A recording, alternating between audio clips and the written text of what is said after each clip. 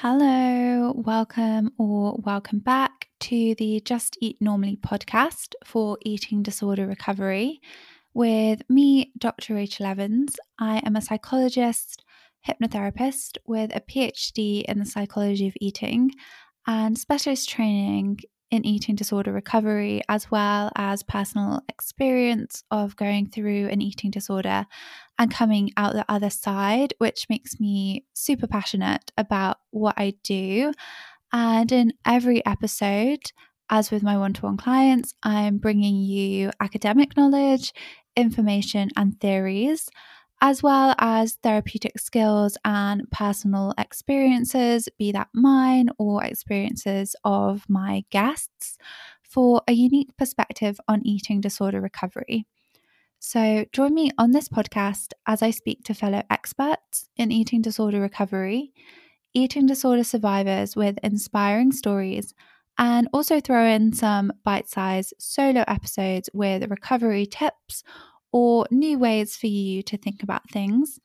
The goal of this podcast is to give you food for thought, to shift your mindset, to boost your motivation, and to help you find your own version of normal eating, which will allow you to live a truly nourished life. Oh, before we go, Doctor or Rachel, what do you like? Oh, thank you for asking, Rachel. It's fine. I feel like doctor's so formal. I know I obviously got the qualification, but just I don't know. I'm not used to it. It's been a while, but I'm not used to it. So, welcome back, everyone. We have a very polite guest today, as you just heard. So I'm Oh, I didn't here. know that was recording. It's recording now. I'm going to leave it in. It's quite nice. And also because I can't edit very well. So we have Ali Spots Delaza, who is a certified eating disorder specialist.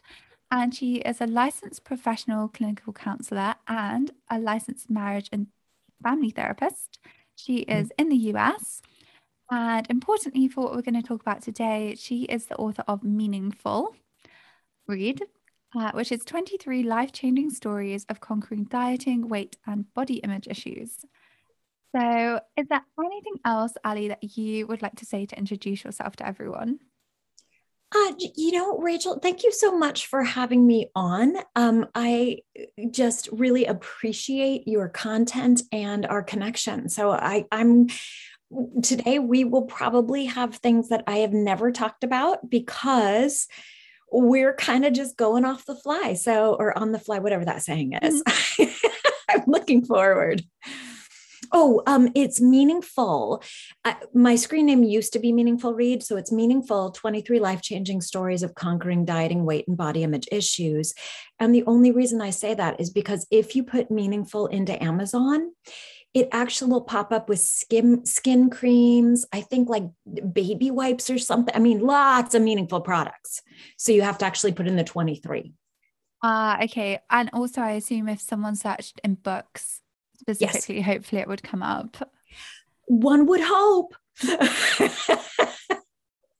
And it's full with two L's. Yes. Yeah. I was trying to emphasize full when I was saying it, but I don't know if I did. Yeah. I think I got myself confused about that. So thank you for clarifying. Thank you. Also on my like notes for your bio, read is on another line. So I was like, oh, read, quick, say that too. So meaningful. And so we're just going to start off with a general chat if you're happy to do that. Like I Sure. usually ask guests, like, what was your relationship with food and your body like when you were growing up? This is such a great question. And because you actually gave me this one ahead of time, I was thinking about it.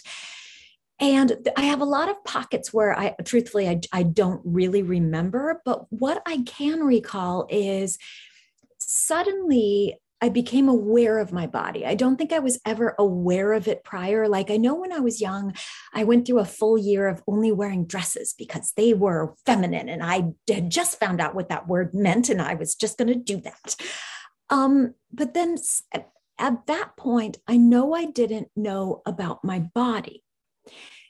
Suddenly, my body became this thing that I knew I understood I was to try to make it as close to what was put into the public as acceptable and right as I possibly could. And the messaging was kind of, whoever and whatever actual skin and bone shape you have, your job was to try to get it as close to what was posed as being desirable and acceptable. And it kind of didn't go past that. So I went from like running around and playing to striving to, I think it was right before my growth spurt, and I knew I had chunked out. And so I was kind of desperate to not have those red pants so tight anymore. That's where it all kind of started. It's really interesting when I do hypnosis with clients, and if we do it about body image, spoiler alert for anyone that works with me. But for that one, I kind of like when we are going into hypnosis and then they imagine walking down the beach, and obviously I make it interesting and exciting. And then they see their younger self playing, and we kind of tune into that younger self who is like really carefree, probably building sandcastles. And I ask them to like, what is she thinking and feeling, or he or they, are they happy? And yeah, practically everyone says like she's not thinking about her body, or they're not thinking about their body, they're so in the moment. Yeah. And I guess for the hypnotherapy, then we kind of get them to download those thoughts and feelings, and we come back to them later in the session. But it is interesting that I think a lot of people almost have this kind of like awakening of like, oh, my body's something that I need to try and control, Yeah. or it doesn't look this certain way that I think quotes should look. It's so funny. I think I was 11, and I remember I was already aware of the formula of how to change a body, but it wasn't even that thought of this isn't how I should look. It was more that thought of my duty is to try, like it was dutiful. It was so strange. Now that I just really appreciate you asking that question, because, as much realization and work as therapists go through, and in my own recovery from anywhere from non-clinical to full-blown eating disorders, serious over 20 years, I've done a lot of work, but that was an interesting thing to think about. And then I had this kind of bullying incident where I remember my thought after was, well, gosh, I'm going to get myself as protected as I possibly can be from anything that could be made fun of. And so that was when I really started another diet. And that one took me straight down a long slide of anorexia nervosa, then bulimia, just all over all the DSM revisions. But it was interesting because it was not my first controlling of my body. Rachel, when you were, 11, 12, 13, do you remember what your relationship was like? We're just getting hormones. We're just accordioning up before we, shooting some height. Well, back then, because I'm a lot older than you, but we grew a little older than they do nowadays.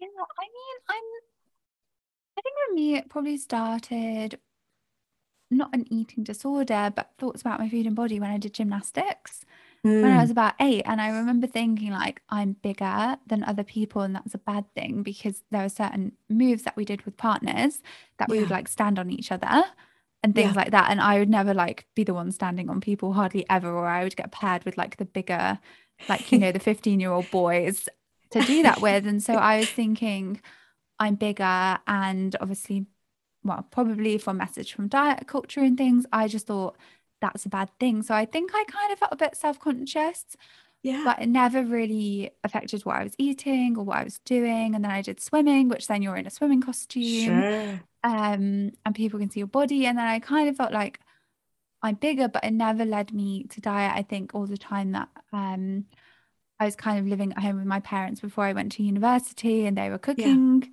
the food and I was having snacks. And I suppose at the time, I kind of felt like I didn't have a choice, or maybe I just didn't really care that much. I had this awareness that my body is not that standard. But I guess for me, you were saying you then thought it's my job to change it. I It never was had a that duty. segment. Yeah. Huh. And interestingly, you said that about the partners. There was a time in my life because I love movement and dance. But when I was younger, I actually just loved reading. Like at lunches, I would read.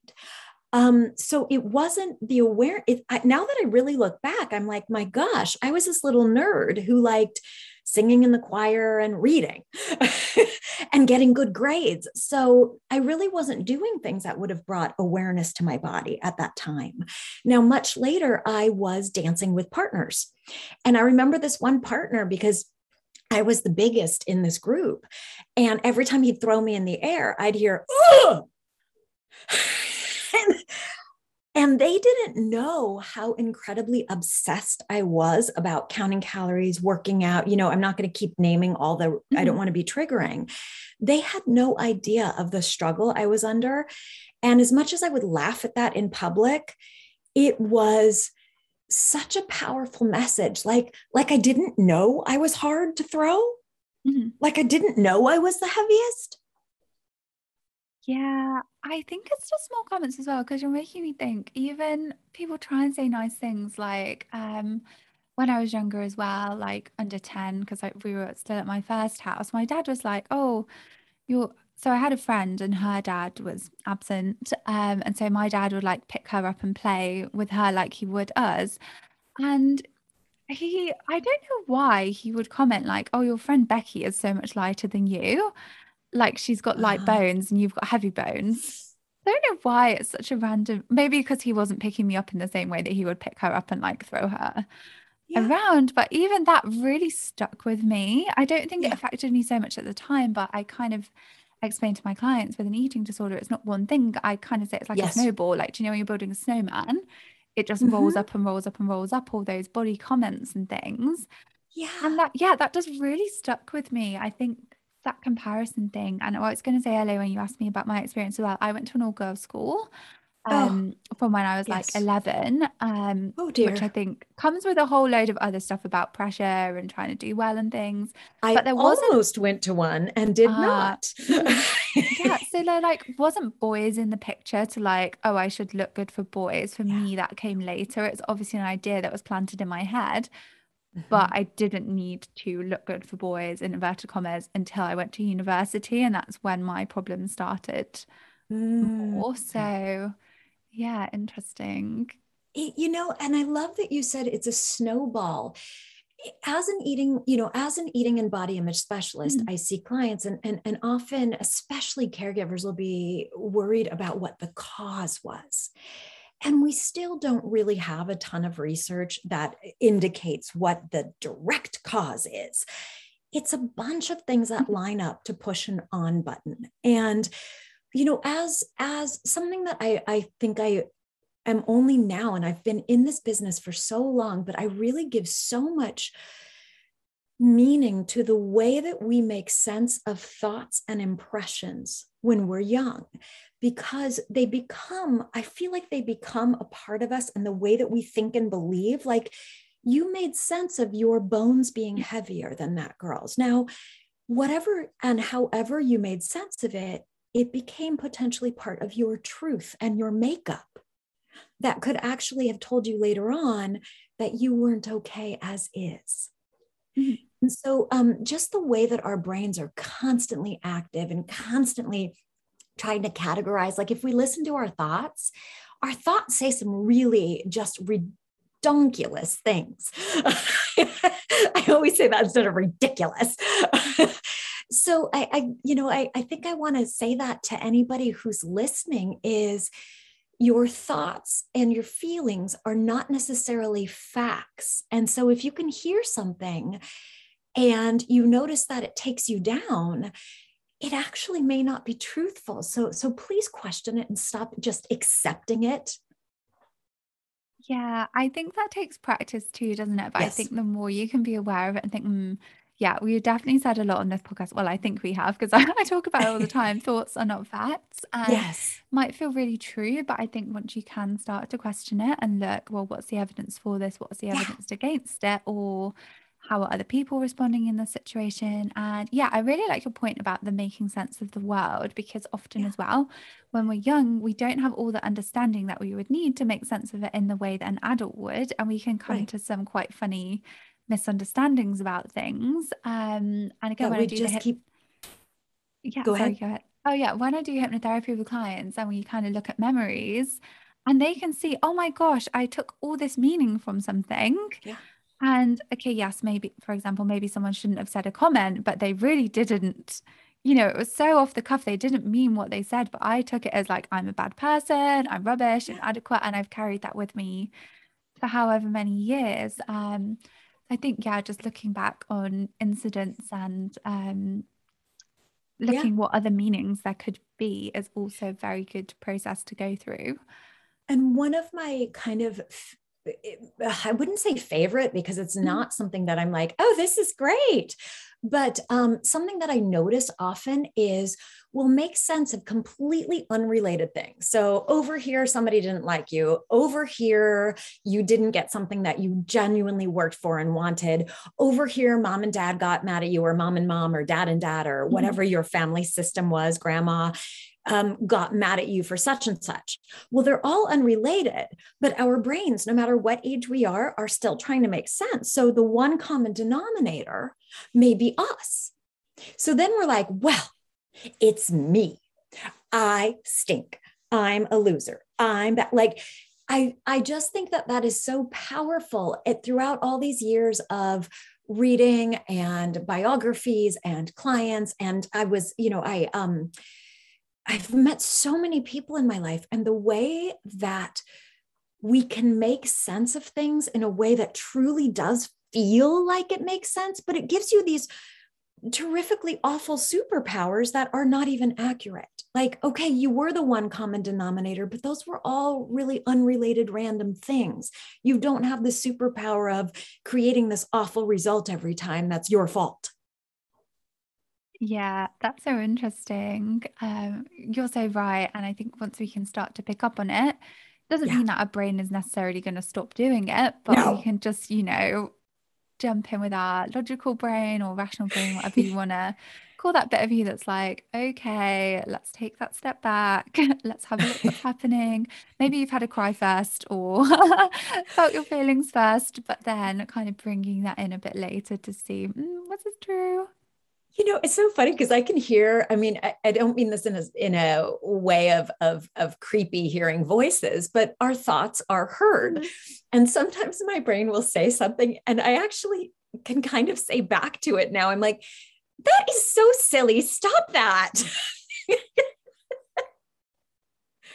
Yeah, I think some people do hear it in different ways. Like, I was talking to my friend the other day, actually. So I'm in my 30s. We had a sleepover. It was very nice. Oh, She came back little and we were like, baby. I know, but it was so nice. I was Baby. like, I just need a break. And she was like, oh, come and stay. It was her parents' house as well, like, because she was up from London. It was really nice though. But yeah, she was telling me about her inner voice. I'm sure she won't mind me saying, she'll probably laugh. Honestly, she like did this really, I can't even do an impression, this low deep voice. And I was like, I would be scared if my inner voice sounded like that when it was criticizing me. I think she was over dramatizing it, but I think sometimes we can give it more Yeah. power than Yeah. it really should have. And it's quite easy See, to do that. mine is absolutely sneaky because it sounds just like my voice. Mhm. So, it's just, oh gosh, I put that out there to anyone listening. No, it's not psychotic. You're not like, Mhm. Oh, there yeah. are hearing true voices, but then there are your thoughts that come into some way that you acknowledge them. And for lack of a better word, maybe acknowledge is the better word, Mhm. but acknowledging the thoughts and, the weight that goes with them. Oh, yeah. Also, my friend is perfectly. Oh, I knew Okay, that. like you I say, love yeah, I that. think, yeah, because slight tangent. I can't remember what it's called when you basically like can hear your voice in your head with the thoughts, but some people don't have that.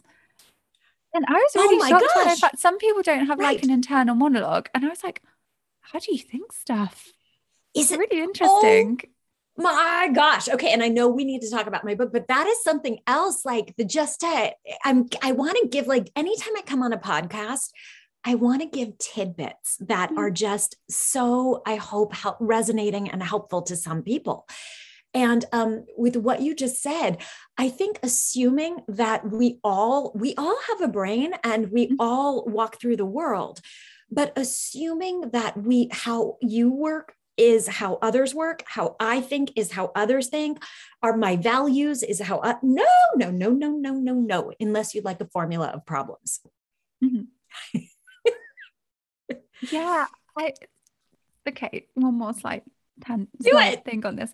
It was really interesting when I did my neuro-linguistic programming training, like the master's level, because we were kind of learning about people's meta programs, yes, which we don't need to go into everything what that is. I can't remember what the name of the one is called, but it was basically like some people, if you said a statement like "it's cold in here" or yes. I'm thirsty, they would interpret that as a fact. Okay, it's cold, Mm-hmm. or I'm the person thirsty. Whereas other people kind of take it as an inference. Yes. And so it's like, oh, it's cold. Oh, let me shut the window then. Or, oh, let me get you a drink. And it's just funny how different people take the same statement. But like you were saying before, they give it a meaning based on things. So that just stuck with me, that one little bit that I thought was interesting. Because some people almost can't help it, can you? If you make a comment and they're really trying to help you and you think, no, it's fine. I was just commenting, literally. Yeah. Yeah. And some people see details. Some people are better with overviews.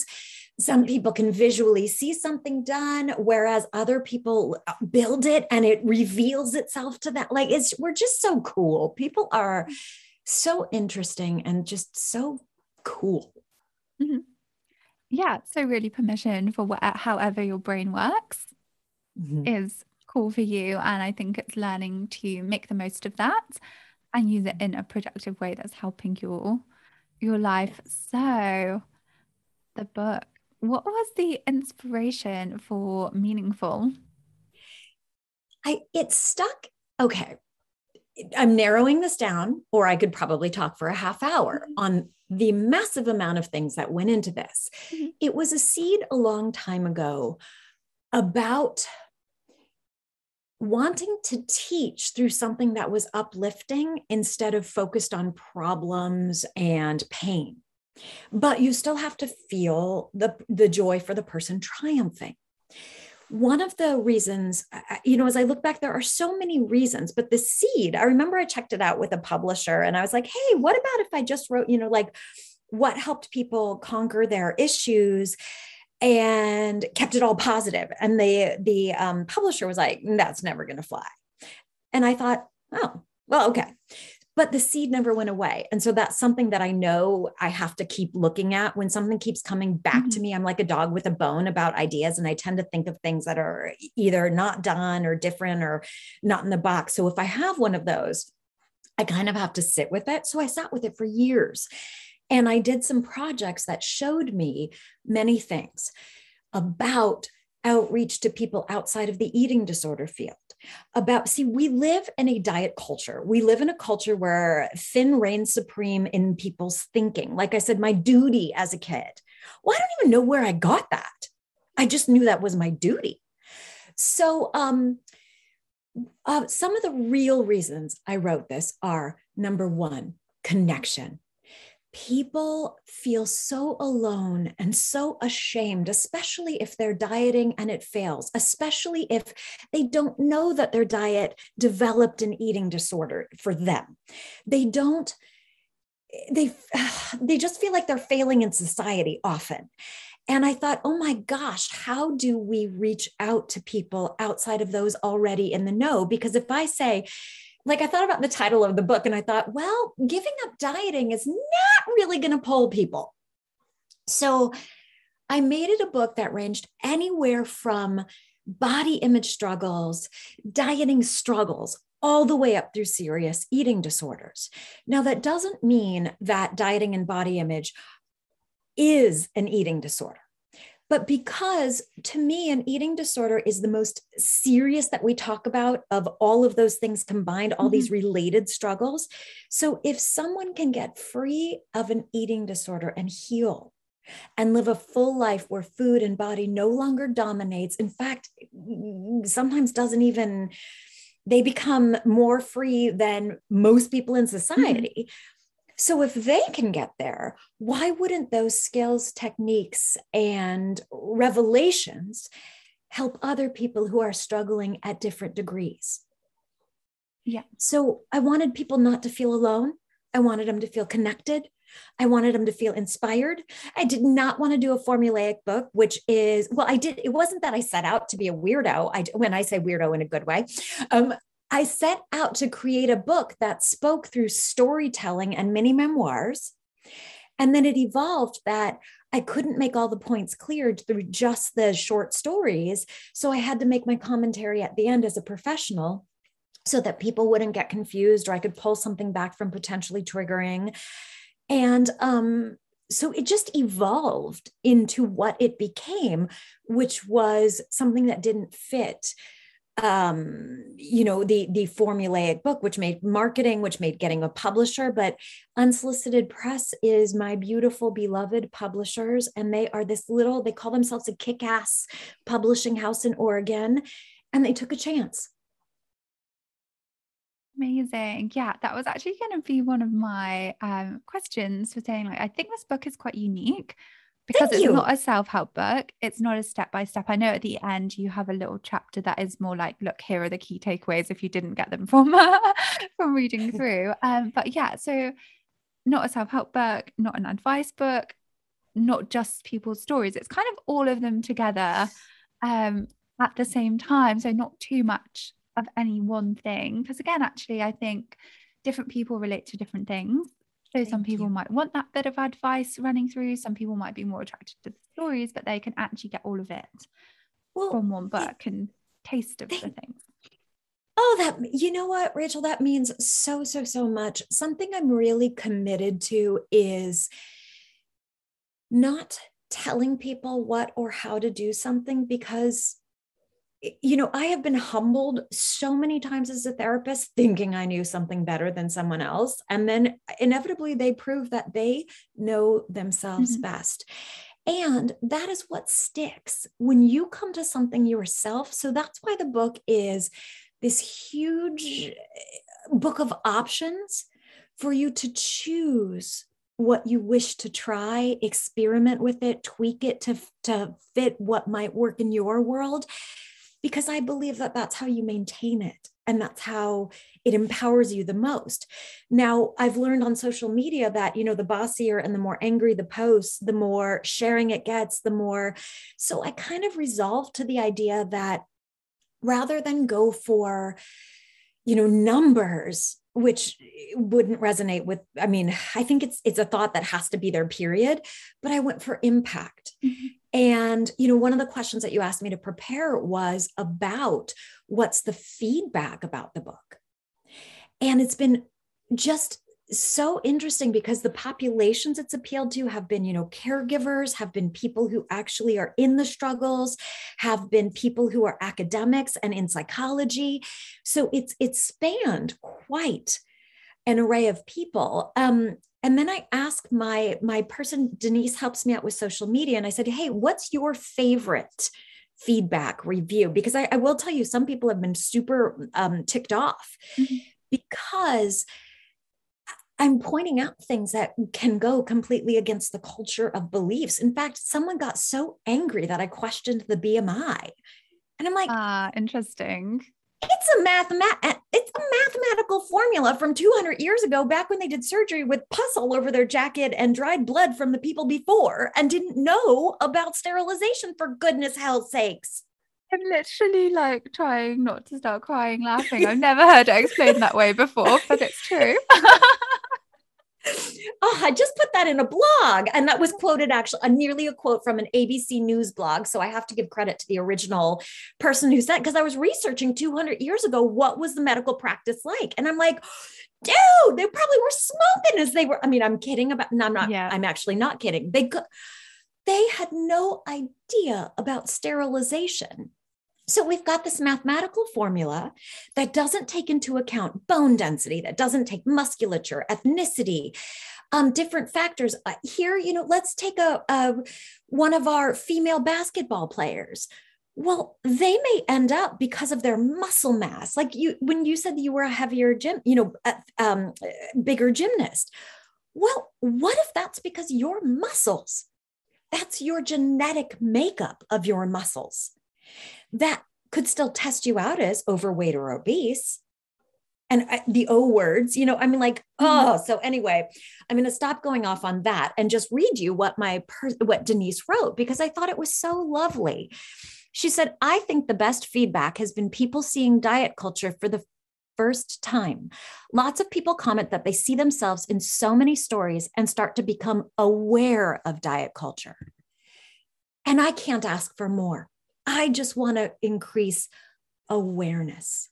Get people to start being curious and questioning, because so many people spend their entire lives trying to fix their body when there was never anything that needed fixing. In fact, they could have lived the life that a changed body had promised them by never fixing anything. Mm-hmm. Yeah, that's so profound. And I think as well, like I'm guessing a lot of people listening to this podcast will be aware of diet culture and maybe how it's not helpful. Well, I don't think it's helpful for anyone, but how it's not helpful for them. But I think I remember the first time I started hearing about intuitive eating and those sort of things, like I was not really having any of it. I was quite confrontational because I'd, built my self-worth and identity around Rachel eats clean, Rachel goes to the gym. It's like, and you're telling me that's not a good thing. And then slowly I started to do, okay, I've got bulimia, I probably should do something about this. But it definitely didn't sit well with me for a long time. So I think, like you say, if you can just even like crack that door open, shed some light on it for people that they can explore further, is like an amazing thing. You just said it in a way because I really stink at summarizing things. That is not my gift. I'm a details person. You just said it. I think I wrote the book to crack the door open on examining other ways.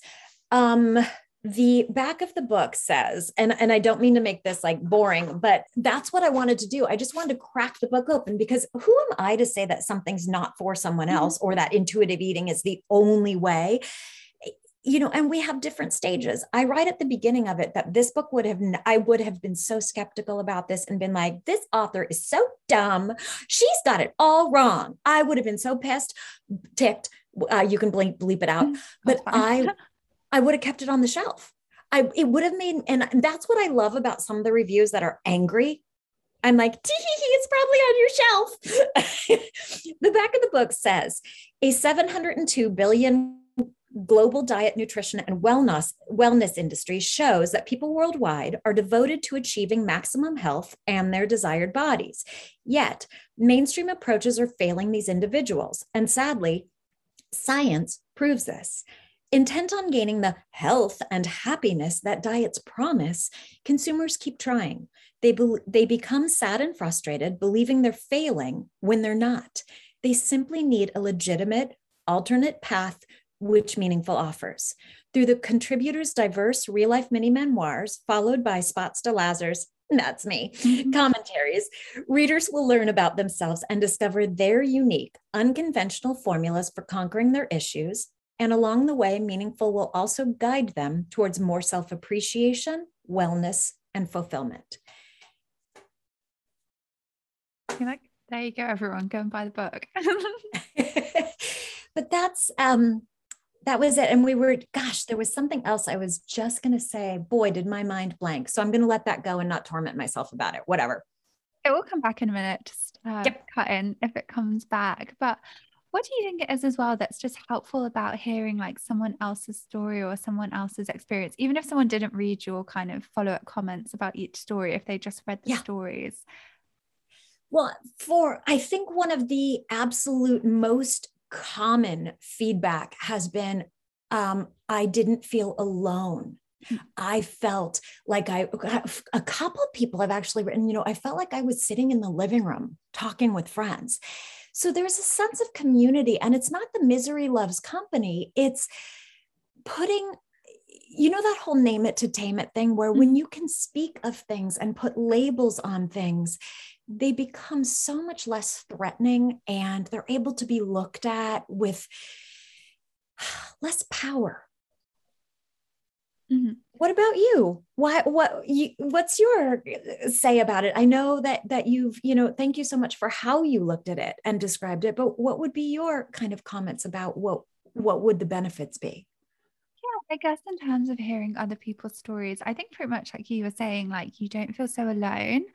And I think sometimes as well, when someone else is almost, I'll say admitted in inverted commas, it's not admitted, but when they've kind of said this thing that you'd built up in your head was this huge thing, you've got like, often people say, I'm broken, there's something wrong with me, I can never be Yeah, fixed, like I'm the worst person in the world, and you're, I I'm say, gone unlovable. off on what your mind has gone off on one, and you hear someone else saying it, and you're like, what? Like they've almost given you permission to say it as well. Love it. Yeah, and Yes. I think it's nice that you have got such a diverse range of people who contributed to the book as well. Like, were people quite keen to get involved? Oh my gosh. So this is something absolutely I had never ever done. Throughout my life, before this book, I did this self-acceptance rally educational event with a flash mob because I wanted to test if teaching through inspiration could uplift people. So when you kind of put that into and teach people and get them to get help, so doing flash mobs, because I did quite a few of them, I met just a tremendous amount of people. Before that, I had jobs that kept me with people all the time. So I had this kind of Rolodex of people that were in my heart. May not have talked to them for years, maybe barely knew them, whatever. Long short is I kind of accessed my gut feelings and just reached out to people like super randomly and said, hey, do you have a story? I'm kind of following my gut. And people are like, yeah, I have a story. And I'm like, I can't pay you. There's no, like, this is all experimental. It could just go to all crash. Like, I'm going to take time from your life. I'm going to try to make it as easy as possible for you. But are you willing to do this? And every one of them was like, absolutely. If my life can help someone else, do it. And so I was so honored that they trusted me with pieces of their lives, their stories. They're working through things. And I think that's another thing that I love about the stories is it goes through their realizations in human speak. I think sometimes in therapy, Mhm. we use these big words and these big concepts. And if you break down what's underneath it, it's all very human. And so I love that they get to talk about these things in non-theoretical terms that other people can look at and freely apply and see if they can work for them too. But yes, everyone, I think there was only one experience that actually my gut kind of knew ahead of time was going to be a little tiny bit tricky. But I was so blown away. And then there was also a part of me that's like, well, gosh, if every single one of these has an experience, Mhm. like, is it because my gut just knew that? Or is this because everybody has a painful experience? An experience with their body or food that taught them things or wounded them, or that they're happy to share their vulnerabilities to save someone else from going through their struggle of healing from those vulnerabilities. Like, I could not feel more in a non-religious sense blessed for the people who contributed, those who used their names, those who had to anonymize, those who, Mhm. oh, I'm so fortunate that they allowed me, especially the ones that barely knew me, still trusted me. Yeah, I think there's also something healing in sharing your story when it feels like the right time, obviously. Um, but I'm kind of almost trying to pass on that wisdom. Often people kind of get that. Actually, this is also a side tangent, but I did my undergraduate research project about blood donation and reasons that people donate. And then our paper, we did like a factor analysis and it was about altruism, but we were measuring other facets and different types of altruism, like um there's this other thing called kin altruism. So like a monkey might do something nice for another monkey, but it wants to pass on its bloodline. It's not really trying to be nice. Like that's the theory. But we found this other thing called like warm glow. what we called it warm glow giving. And it's that like you are doing it for altruistic reasons, like you want to help people, but it also makes you feel good. And so you're like, oh, I'm going to keep doing that because I'm always getting this warm glow from it. And I think sometimes like sharing your story about recovery and kind of what you've been through, or the insights, you kind of get that like little warm glow as well, I think. I Well, I am do anyway. nodding.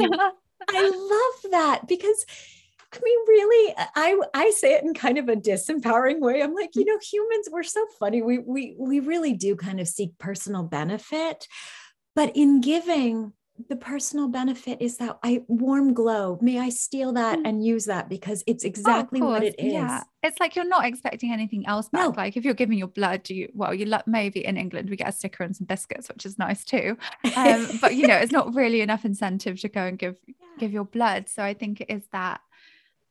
Yeah, I think it is still altruistic. It's still a good It is. intention to it. So And I think it's part of human connectedness. I do think, this is not a clinical thing, but I think that we do genuinely want to connect. And most, there's I think human nature, I'm not going to go into how I kind of learned it, but if you're given a choice between harming someone else or helping, I think humans generally do prefer to help if we cut through all the defenses like underneath. There are, of course, sociopathic type stuff, but that's so rare. Long short is we are connected. And I think whenever any of us, like even you and I feel better connecting with you right now. I walked in here grumpy morning, but connecting and sharing a human experience, a human conversation where it's give and take just fills us. And talking about cats before we started recording also makes people feel happy. I so love cat pictures. Or dogs or whatever animal of preference. Yep. I would just love to go back because I know when we spoke briefly before recording this as well, that you told me about the flash mobs. And I know you just mentioned it now, but could you just give people some more details? Because I think you were explaining to me like how it came about and like your approach to it. And I just found it really interesting. Oh, thank you. Yes, I used to go to mental health events and I would kind of listen to the speeches and watch the public. And, I think it's really hard to figure out what to talk about that will bring the public in. But, the scary statistics and staying in the pain, I would watch the public walk up and walk away. And I'm like, yeah, even I would turn off a bit because I'd be like, oh, I want to feel good. Wow, we just passed my threshold for pain and details. And kind of like anybody who could get triggered out here, I'd start scanning for people getting triggered. So I thought, gosh darn it, what if we did teaching through complete fun and uplifting positivity? What if we had inspirational speeches that had only enough pain to flip to triumph where you wanted to literally cheer? What if after we get people all pumped up and having fun, we gave education? So that was kind of the format in my head. And due to a bunch of different work experiences, I was like, well, there's a few things I'm going to have to pay to learn about, but I pretty much have the experience to put together these different segments. But on the day of, I can't be 10 people. So I'm going to have, oh my gosh, it was so amazing how many volunteers started it off and continued it. So the flash mob. A flash mob is traditionally when people start dancing together in public in a routine.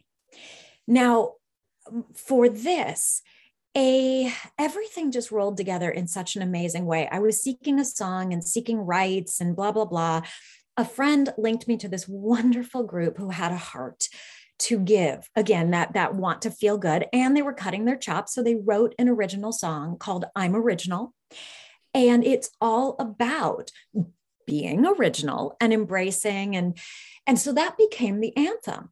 And what the flash mob is when I do it, we all have to go to rehearsals because in the rehearsals, you're individually vulnerable, but as a group, you're not vulnerable. Like, so you learn how to embody the message of self-acceptance through movement, because you can be any skill set doing this. Like I've done it in ways where I'm like, why is everybody doing a step opposite of what I'm doing? And I made the routine. So it's so funny to me. It got me so over my own perfectionism because I couldn't get mad at you know what I mean? I was like, well, I can't be a hypocrite. So if there's any questions to that, let me know. But what happens was people learned what's in their way of self-acceptance through embodying movement together, embodying making mistakes, embodying the joy of jumping up and down instead of getting mad at doing a step opposite. Who cares? It's a solo, my friends used to say, like, so there was this piece, you've got that piece, and then the bonding that happens when you lose the step. You look to the left and somebody wants to help you because they're doing the step. You look to the right, you look front, you look back. Like, it is, dance in a routine is so communal. And it's like, I love the power of movement together through choreography.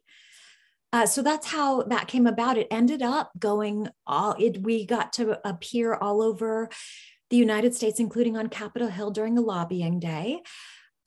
We appeared in the Staples Center at a LA Sparks game where there was a declaration that Mayor Garcetti had signed about, it was the Shake It for Acceptance, Self-Acceptance Day in the city of LA. And we had around 100 dancers oh God, it was so amazing. And one of the ushers helped me understand. He was like, that was great. And I was like, why? I said, you watch every halftime. Why? I don't know how to market this thing. And he said, because he didn't expect us to be dancers. And he said, everyone got out there and danced. And he said, they didn't necessarily all do the same steps. He said, but everyone that you watched, you could feel their joy. And so he said, for me, I just had such a good time with you guys. And he said, and that's why it was so wonderful. Yeah, I was thinking when you were saying that there probably are like dance classes that you can go to, or like opportunities to experience this kind of thing in a dance school. But my general perception of dance is like, you're going to do it for a performance, so you need to get it perfectly right, or there's some kind of competition, who's going to be at the front or who's going to be doing the solo, and it just takes away all of that stress. And like you say, you can get different learnings about yourself when you don't have that stress. Oh, I think even in an aerobics class, I am not the most coordinated. I could do arms and legs separately, but when we put arms and legs together, I'm going in a different direction. And then that inner critic comes in and you've kind of got no one to say the opposite, have you? Because you think, oh God, everyone else is doing the same, and you leave. Yeah. I leave not feeling great and thinking, I don't like aerobics. Why did I bother to go again? I don't know. 100%. I used to be that way too. Mm-hmm. And that's why it felt so powerful to find the joy. And that's so funny because last night I was at my quote unquote, you could call it aerobics, or it's called Dance It Out, Dance Fitness. And there's actually a story in the book about how I found my personal joy instead of calorie counting and burning calories and doing good steps and doing right steps and turning out and jumping high and blah, blah, blah, blah. Last night I was dancing and everybody comes charging at me because I went the wrong way. And I just stood there screaming, laughing because I was like, ah! It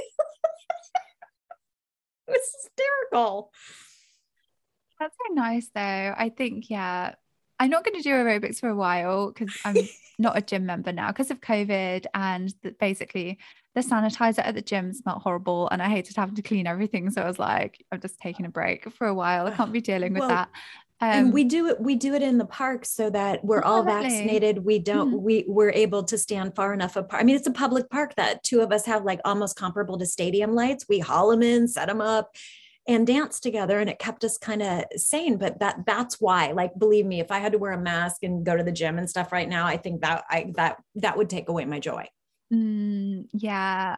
There's probably people listening like, I love the gym. Like, good for you, but not for me at the minute. And that's it. You know what? That's it about movement. It's about like, movement can help your chemicals, can help your mood. There's so many benefits to movement that have absolutely nothing to do with calorie burn or any of those things. Maybe you want to be stronger. Some people love the Spartan races and stuff. Like we each have our things that we love, but I just really ask people to explore, do you love it because it helps you to do your, if you have that duty idea about your body, or if you have that idea that you have to change your body, or do you like it because it gives you benefits? It gives you mood benefits, energy benefits, communal benefits, satisfaction benefits, blah, blah, blah. Yeah, I was thinking the other day, there's this quote, I think it's about food. It's like, would you, oh, it's kind of the opposite, but it's almost like, would you still do that? So the exercise thing, I suppose, would you still do that if you wouldn't lose weight doing it or something? Yes. And if the answer is no, it's like, okay, you're probably not enjoying it. How about find something you do enjoy? But just ignore the Nice. bit about the food. But otherwise, it was like almost the flip and get confusing because we're running out of time and I've Okay. loved talking to you. So last question, what Yes. would And you did I say? cover, wait, did I cover the flash mobs enough? Because that was pretty all over the place. It made sense to me. Hopefully it makes Great. sense to everyone else. I think we all got some learnings from it as well. And I just thought it was super interesting that you decided to start doing that. Okay, so what would you say to someone who came to you and said, I just want to eat normally? Okay. This is the other one I really thought about. And I think that I would say to them, I would want to hear their energy about, I just want to eat normally. And here's what I mean. I just want to eat normally versus I just want to eat normally. One says, I simply want to eat normally with, it's a declaration. Like if we remove the just, I want to eat normally. The other is so self-shaming and Yeah. so, ugh. So what I think I would say to someone is, how are you talking to yourself as you say that? Of course, we want to eat normally because eating quote unquote normally can be, once we get there, so simple and so joyful and just right in a way that doesn't have a right or a wrong. Mm-hmm. But how are you saying it to yourself is what I would want to say to someone who said, I just want to eat normally, or if I read it. Mm-hmm. Thank you for sharing that. We've not had anyone kind of bring up that point before. So that's really interesting. And where can people find you? I know you had to change your Instagram recently, which we won't go into. Um, yeah, she's crying. I've made her cry. First guest that I've made cry. Let's just quickly subtitle Instagram got deleted that she had poured so much energy into for the book. Oh no, don't cry, please. Don't cry. No, I'm not at all. I thank goodness I'm actually cracking up. I love that you just outed that. That's awesome. Okay, I can edit it if you're like. No, absolutely. You know what? Absolutely not. You can find me, hopefully, if I don't get deleted for some other weird, mysterious reason, on all platforms. Oh. Therapist Allie. Mhm. That's Allie with 2 L's, can find me on various platforms.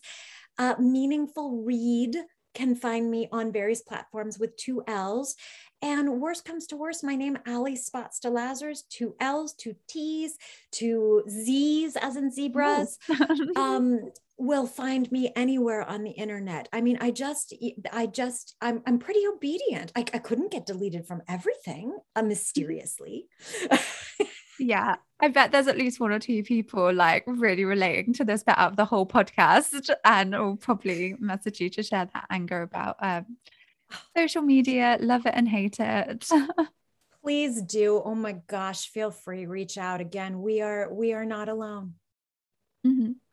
Let's Rachel, end on thank you that. so much. This was super fun and I'm really glad to meet you. Thank you for listening to the Just Eat Normally podcast. I hope you found this enjoyable, interesting, and insightful and informative. And if you did, make sure to subscribe to hear the next episode.